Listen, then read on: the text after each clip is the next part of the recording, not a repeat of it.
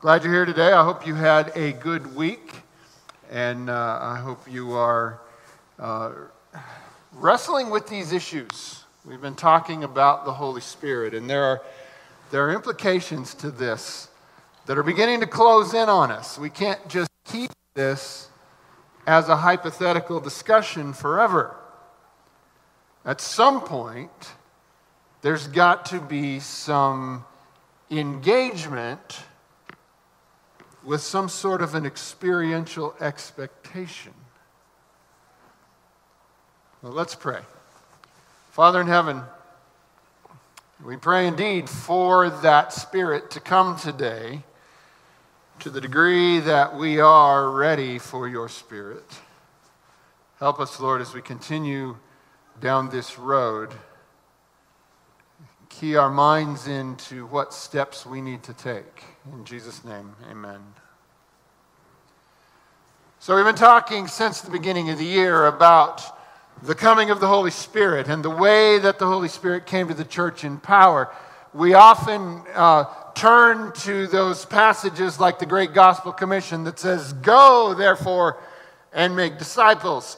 And we feel that impulse, and we feel that sense that, yes, in fact, this is something the Lord has called us to do, to go. But sometimes we forget to read the section where Jesus said to them, "But before you go, wait. Because I don't want you going out there trying to do this in your own strength. I want you to be filled with the Spirit." It's referred to as the gift that the Father promised.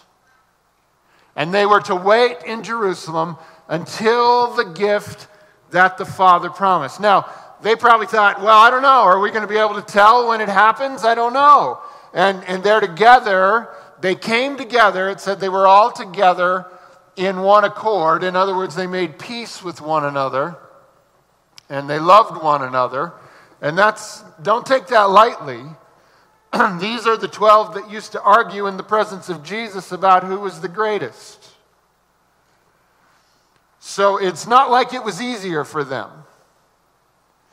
But they invested in each other, made peace with one another, prayed together, worshiped together, and then Acts 2, the outpouring of the Holy Spirit.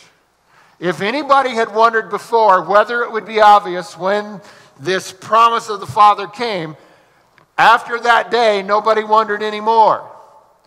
Because what happened that day was obvious to them. They knew something had happened. It was obvious to others because others came and gathered around to see what was going on. And then we've been talking about, and we specifically talked about this last Sabbath, it's related to being water baptized. Now, we do that very literally. Adventists take that very literally. Just about any Adventist church will have a baptistry.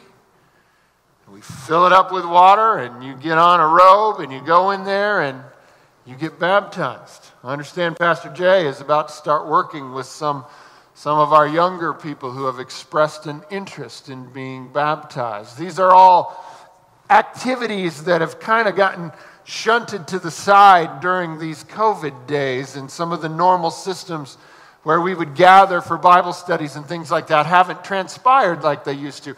But we want to get that going again. We want there to be days where the tank is filled with water and we baptize. And baptism is an incredible thing, and I want to talk about it today. And we will as we go along. Because this idea of the outpouring of the Spirit is related to baptism, but not always perfectly in a one-to-one scenario. So to give us context for today, I want to start in Acts chapter 15. Now I'm going to use the translation that you have in the pew in front of you there. It's the English Standard Version. And Acts chapter 15 is where we're going to start today. We're just getting context here. Acts chapter 15 verse 1 says this: "But some men came down from Judea and were teaching the brothers, unless you are circumcised according to the custom of Moses, you cannot be saved. Okay, what's happening here is Paul and Barnabas are in Antioch. You remember, Antioch became the place that sent out the first Christian missionaries intending to go and speak to the Gentiles. It wasn't Jerusalem, because you see, Jerusalem was still kind of trapped in traditions and mentalities associated with Judaism that the Christian church was growing from. And in those early days, they thought only Jews could be a part of this.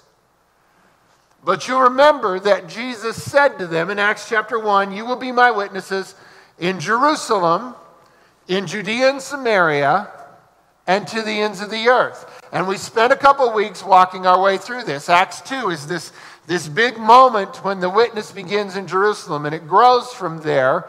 But it's all mostly in Jerusalem until an event takes place. Do you remember what that event was? The stoning of Stephen. Stephen was named as one of the deacons, and he became very powerful, and he was debating with the Hellenized Jews. That's the Greek-speaking, Greek culture-following Jews.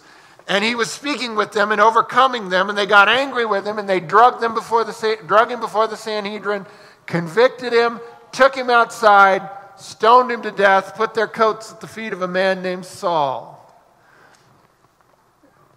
And the scripture says, following the persecution, the believers spread throughout Judea and Samaria. And everywhere they went, they taught about Jesus.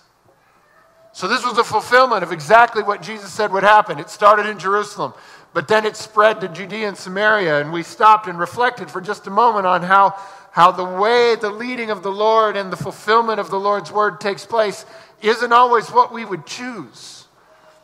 Nobody says, yes, please, persecution. Yet through persecution, the word of God was fulfilled.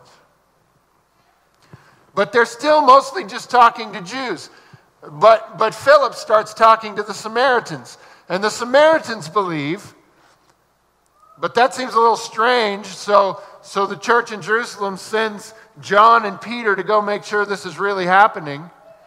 And the interesting thing about the Samaritans, they believed, they were baptized, but they didn't receive the Holy Spirit until Peter and John came and laid their hands on them. Now, the Samaritans were outsiders compared to Jews, but they weren't as far outside as the Gentiles. The Samaritans were the people that had moved into the lands of Israel after the northern tribes were deported, and they had taken on certain aspects of worship of Yahweh, including circumcision. So they were still technically of the circumcised, which was the sign of the covenant. And that brings us to Acts chapter 15. We'll read verse 1 again. Paul and Barnabas have been out talking to uncircumcised Gentiles, and they've been believing. But some men came down from Judea and were teaching the brothers, unless you are circumcised according to the custom of Moses, you cannot be saved. And after Paul and Barnabas had no small dissension and debate with them, Paul and Barnabas and some of the others were appointed to go up to Jerusalem to the apostles and the elders about this question. Now, I almost chased this rabbit. I almost went down this hole. I almost spent most of today talking about this because it's such a fascinating issue and so relevant in this day in which we are seeking to understand what does the Lord require of His church in our day. What of what has been must be preserved, but what of what has been must be let go. And the truth is, had we been those people in that day,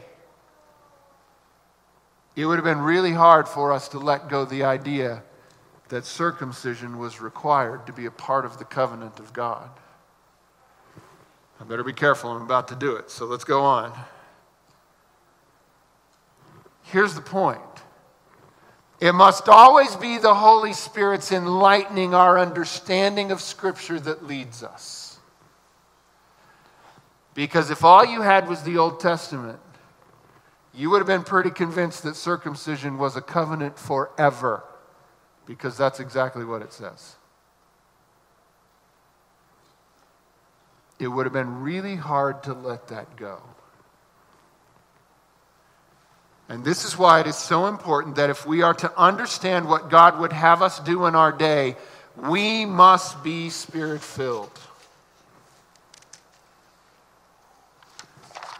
Now, this discussion goes on in Acts chapter 15, verse 6. The apostles and the elders were gathered together to consider this matter. They're all in Jerusalem. And after there had been much debate, Peter stood up and said to them, "Brothers, you know that in the early days God made a choice among you that by my mouth the Gentiles should hear the word of the gospel and believe. And God, who knows the heart, bore witness to them by giving them the Holy Spirit, just as he did to us. And he made no distinction between us and them, having cleansed their hearts by faith. Now therefore, why are you putting God to the test by placing a yoke on the neck of the disciples that neither our fathers nor we have been able to bear? But we believe that we will be saved through the grace of the Lord Jesus, just as they will." Paul here is referencing the story of Peter and Cornelius. Now, Pastor Jay is going to speak in this series at the end of this month, and he's going to spend time on this story. So I'm only referencing it here. And we'll spend more time on that when he speaks about this story. But do you notice what Peter says here? Peter's appeal is not to some detailed interpretation of Old Testament Scripture. Peter's appeal is to the fact that God poured the Holy Spirit on the Gentiles even when he didn't expect it to happen. That's a little unnerving for us, isn't it? Can we be trusted to make decisions based on our perception of the leading of the Holy Spirit, even when it seemingly contradicts things that we have held for a long time? But let's push on to our point for today. The point is centered around this question: into what were you baptized? We grabbed this story from Acts 15 for context, related to the outpouring of the Spirit, to create an interesting contrast that emerges. Cornelius is unbaptized. He has not been lowered into the water because no self-respecting Jew at that point was going to baptize an uncircumcised Gentile. But he was Spirit-filled even before he was baptized. Today, we're going to meet some guys who have the opposite situation. For relevant context, we're going to go to Acts chapter 18, and we're going to start in verse 1. And it goes like this: "After this, Paul left Athens and went to Corinth. And he found a Jew named Aquila, a native of Pontus, recently come from Italy with his wife Priscilla, because Claudius had commanded all the Jews to leave Rome. And he went to see them, and because he was of the same trade, he stayed with them and worked, for they were tent makers by trade. And he reasoned in the synagogue every Sabbath and tried to persuade Jews and Greeks." Now, this is a fascinating introduction of Aquila and Priscilla. It says Aquila was a Jew. First of all, he was a Jew that was a part of the diaspora. The Jews were spread all over this region, and we're going to see a couple of those people from different places pop up here. He was a Jew from Pontus. Now, Pontus was a region of modern-day Turkey on the northern part of the country up against the Black Sea, and it had historically been a colony of the Greeks. So this Greek colony sat all the way up there on the north side of the land of what we would call Asia Minor, sat all the way up there on the top. This colony had become, after a time, a Hellenized kingdom for a short period of time. That means a Greek kingdom for a little while. But then the Romans had come and taken it over, and now it was just a province of the Roman Empire. So somehow this Jew, who is clearly a businessman, was from that region, traveled to Rome. This guy's got better travel than everybody here but Greg Hodgson, I think, probably. But traveled to Rome, spent time there until the emperor threw him out, because all the Jews got thrown out, and he and his wife moved to Corinth, which was an economic hub on the Greek peninsula. And this is where Paul shows up, and he meets this guy. Now, as interesting as Aquila is, it is actually seemingly the case that his wife may have been more prominent in the church ultimately than he was. Because the first time they're introduced, we hear about Aquila, and they're Aquila and Priscilla, but pretty much every other time you read it, it's Priscilla and Aquila. So that's an interesting point that we don't necessarily know for sure about, but Paul establishes a very close relationship with this couple. Now, in the city of Corinth, pushback developed against Paul by the Jews of Corinth. And there's an interesting story that takes place between Acts chapter 18, verse 4 and verse 18. We're going to skip that story. You can read it sometime. It's pretty interesting what took place. It's an example of the many ways that God has to preserve his work. But we go down to verse 18.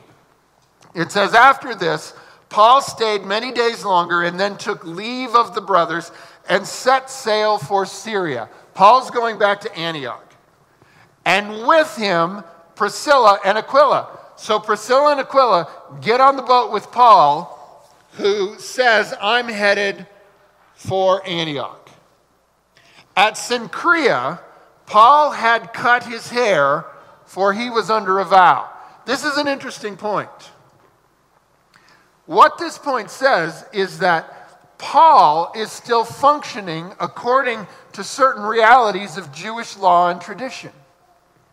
And one of the realities of Jewish law and tradition was when you made a vow, when that vow was fulfilled, you shaved your head. And so people like me, it looks like we're constantly fulfilling vows. It's just what we do. Jay is constantly fulfilling vows. But that was what they did. You shaved your head as a part of this. And this is an interesting point, because Paul, even though he's teaching Gentiles and not requiring certain things of them, he himself is still preserving certain traditions from which he came. And it raises an interesting question that we're not going to go into today, but I should at least plant in your mind. Is God allowed to require different things of different people? Now, here's the thing with that. If the point is the requirements is in order to be saved, then no, he absolutely is not, because it's not by the things that we do we're saved, it's by faith in Jesus Christ. But having been saved, could God ask of me things he's not going to ask of you? And this plays very tightly into this whole discussion here that takes place in Acts chapter 15, where you've got this one group looking for the uniform behavior that God requires, versus another group saying, I'm not sure God is asking everybody to do the same thing. And that's kind of a hard question to wrestle with. And maybe we'll come back to it another day, but let's go on with where we are here. So, I got to remember where we are here. All right, here we go. Verse 18, after this, Paul stayed many days. He took with him Priscilla and Aquila, and at Cenchrea he cut his hair, for he was under a vow. Then verse 19, and they came to Ephesus. Ephesus is a town on the, what we would call the western end of Asia Minor. And they came to Ephesus, and he left Priscilla and Aquila there, but he himself went into the synagogue and reasoned with the Jews. Now, that's all just kind of, why in the world does it say he picked them up? Why does it say he met them? Why does it say he left them there? It's going to become relevant in a minute. Verse 20, when they asked him to stay for a longer period, he declined. But on taking leave of them, he said, I will return to you if God wills. And he set sail from Ephesus. When he had landed at Caesarea, he went up and greeted the church. That means he went to Jerusalem. And then went down to Antioch. After spending some time there, he departed and went from one place to the next through the region of Galatia and Phrygia, strengthening all the disciples. So Paul goes back to Jerusalem, goes back to Antioch where he came from, hangs around for a little while, and then sets out overland to travel all the way the length of Asia Minor back across to all the places he'd visited before. Now, we arrive at the first of two key accounts. And it is interesting in this first account that what is about to take place, Paul is not present, nor is Barnabas, nor Peter, or James, or John, or any of the apostles. For this account that we're about to read, there is just a church and a couple of engaged members and a really remarkable guy who shows up. So out of all the book of Acts, this is kind of an interesting one because it takes place with characters that are not of the original group. Acts chapter 18, verse 24. Now a Jew named Apollos, a native of Alexandria, came to Ephesus. All right, so just from that sentence, we already know a lot about this guy. First of all, he's a Jew. But let's go on reading. Now a Jew named Apollos, a native of Alexandria, came to Ephesus. He was an eloquent man, competent in the scriptures. He had been instructed in the way of the Lord, and being fervent in spirit, he spoke and taught accurately the things concerning Jesus. All right, let's go back to that first verse. He's a Jew named Apollos from Alexandria. What do we know from that? Well, first of all, he's a Jew, so he's at least contextually schooled in the realities of Judaism. Second, his name is Apollos. I'm trying to remember, that's not a Hebrew name, right? That was a Greek god. Yeah. He's a Hellenized Jew. He's raised in the context of Greek culture. He probably speaks Greek fluently. And he's from Alexandria. Alexandria was the great city on the north side of Egypt where the great lighthouse was and the great library of Alexandria. It's believed that the Septuagint, the Greek translation of the Old Testament, was written in Alexandria. He's from a place of learning, a place of knowing, a cosmopolitan place. This is a man who knows the world. He knows Greek culture. But he's a Jew. And he shows up in Ephesus. And may I suggest that in reading the description of this man, I just introduced to you the perfect Adventist pastoral candidate. Do you want to run through his qualifications again? A Jew named Apollos, a native of Alexandria, eloquent, competent in Scripture, instructed in the way of the Lord, fervent in spirit, spoke and taught accurately the things concerning Jesus. So, I don't know how I can beat that. He's a Jew. He's one of the good people. He's one of the people we can trust. Now, that's actually, in a sense there, I'm making a race comment, but the reality here is, even within Adventism, we have some of that too. It's easier to accept voices that we're familiar with. And this is one of the reasons it's so important within the church that we have leaders of different races. Because different people are able to engage and hear better from those voices. So he was a Jew. He was a man with knowledge of the world. So he's not just somebody that spent his whole life in a self-supporting community and has no idea what the world does. He knows what's out there. He's eloquent. Oh, we love a good preacher, don't we? Yeah, remember, these are qualifications for the perfect Adventist pastor. He's competent in the Scripture. If there's one thing we require, competence with the Scripture. He had been taught about Jesus. Okay, well, I guess that's important too. He was fervent, hardworking, not a slacker in any way, and he taught accurately about Jesus. Now, I beg of you, what more could you want than this? Is this not the perfect pastor? Indeed, I want to suggest to you that it is to create Apollos' that we as a church have labored long in Sabbath schools and Adventist education and universities. And I want to suggest that we have, in most cases, done this quite well. And that is a good thing. But is it enough? Is that list enough? Well, let me finish the verse, because maybe you notice I didn't finish verse 25. He had been instructed in the way of the Lord, and being fervent in spirit, he spoke and taught accurately the things concerning Jesus, though he knew only the baptism of John.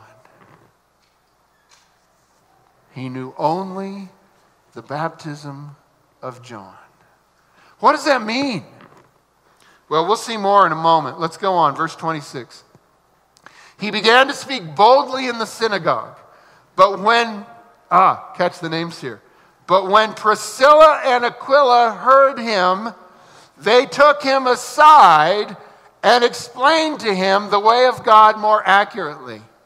And when he wished to cross to Achaia, that's the region of Greece where Corinth is, the brothers encouraged him and wrote to the disciples to welcome him. When he arrived, he greatly helped those who through grace had believed, for he powerfully refuted the Jews in public, showing by the scriptures that the Christ was Jesus. Okay, so he gets up, he's speaking powerfully about Jesus. Priscilla and Aquila, the laymen, hear him, and they're like, this guy's good. He's got a lot of talent, but he's missing something. And they say, hey, Apollos, come to our house for lunch. And he comes over after synagogue, and they sit down and they spend time, and they give him something. What is it? What did they tell him? Well, I don't think it was a better theology about Jesus, because it says he was already good at that. I don't think they said, if you try a little harder, if you're a little more fervent, it's going to work out. No, he already was that. And I don't think it was how to preach a better sermon, because he was better at that than they were. Or how to debate a Gentile, because he was a master. He was already better at those things than Priscilla and Aquila. So what was it that Apollos lacked? Well, the hint is in the verse. It says he knew only the baptism of John. And what is that? Well, that brings us to our next story.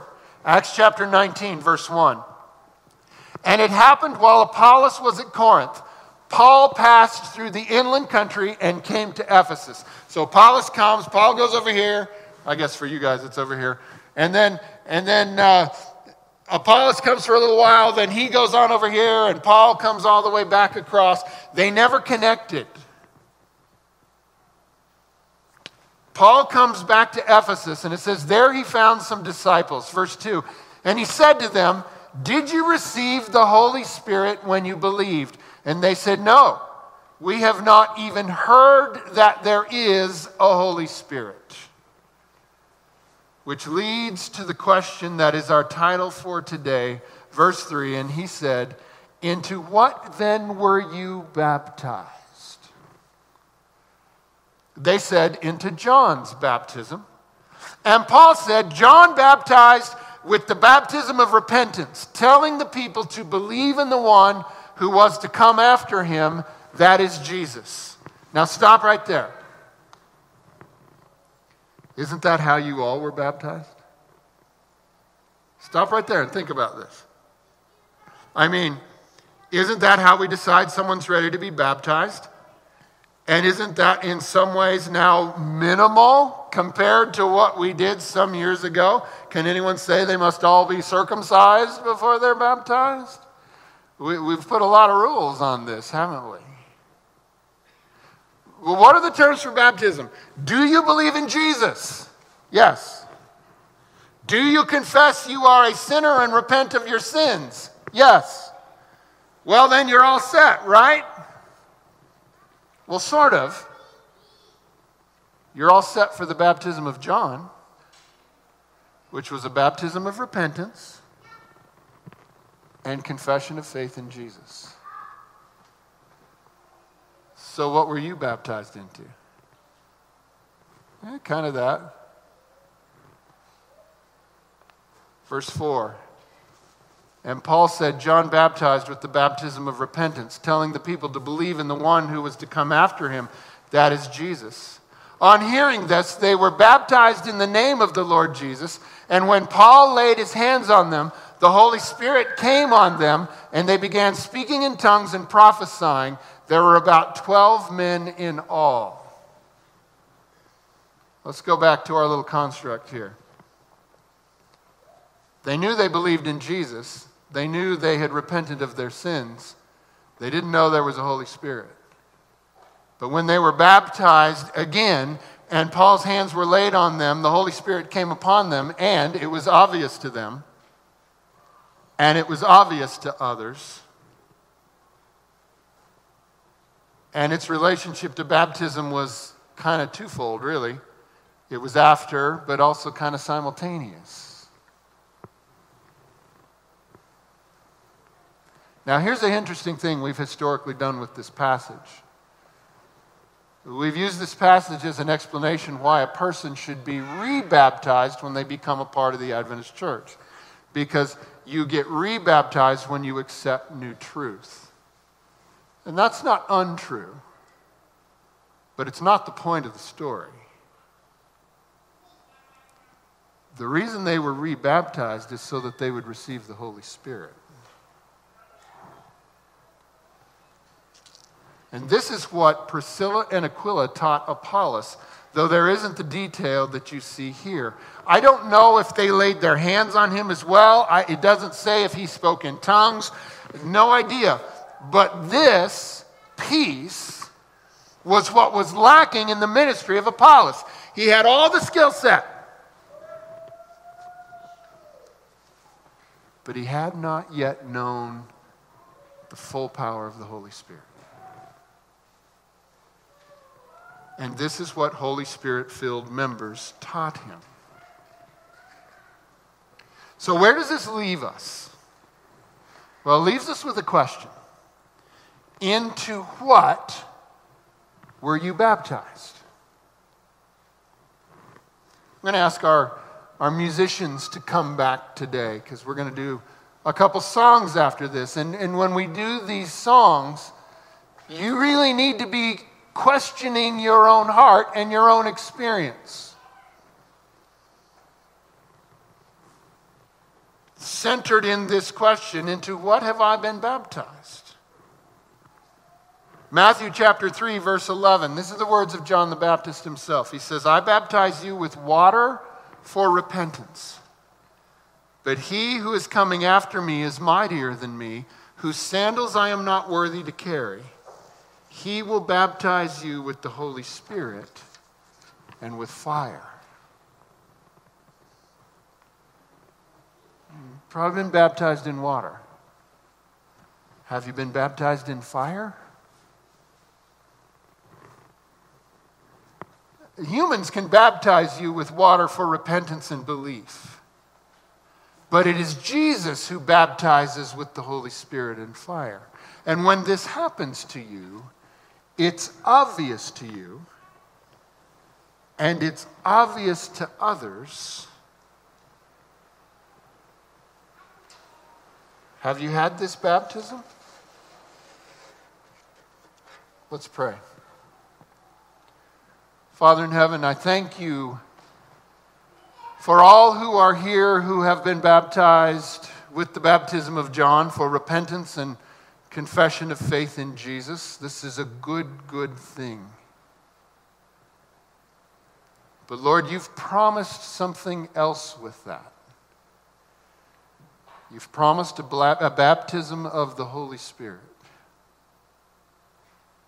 Do we know what that is? Have we experienced it? I'm sure many have. Do we need a refresher?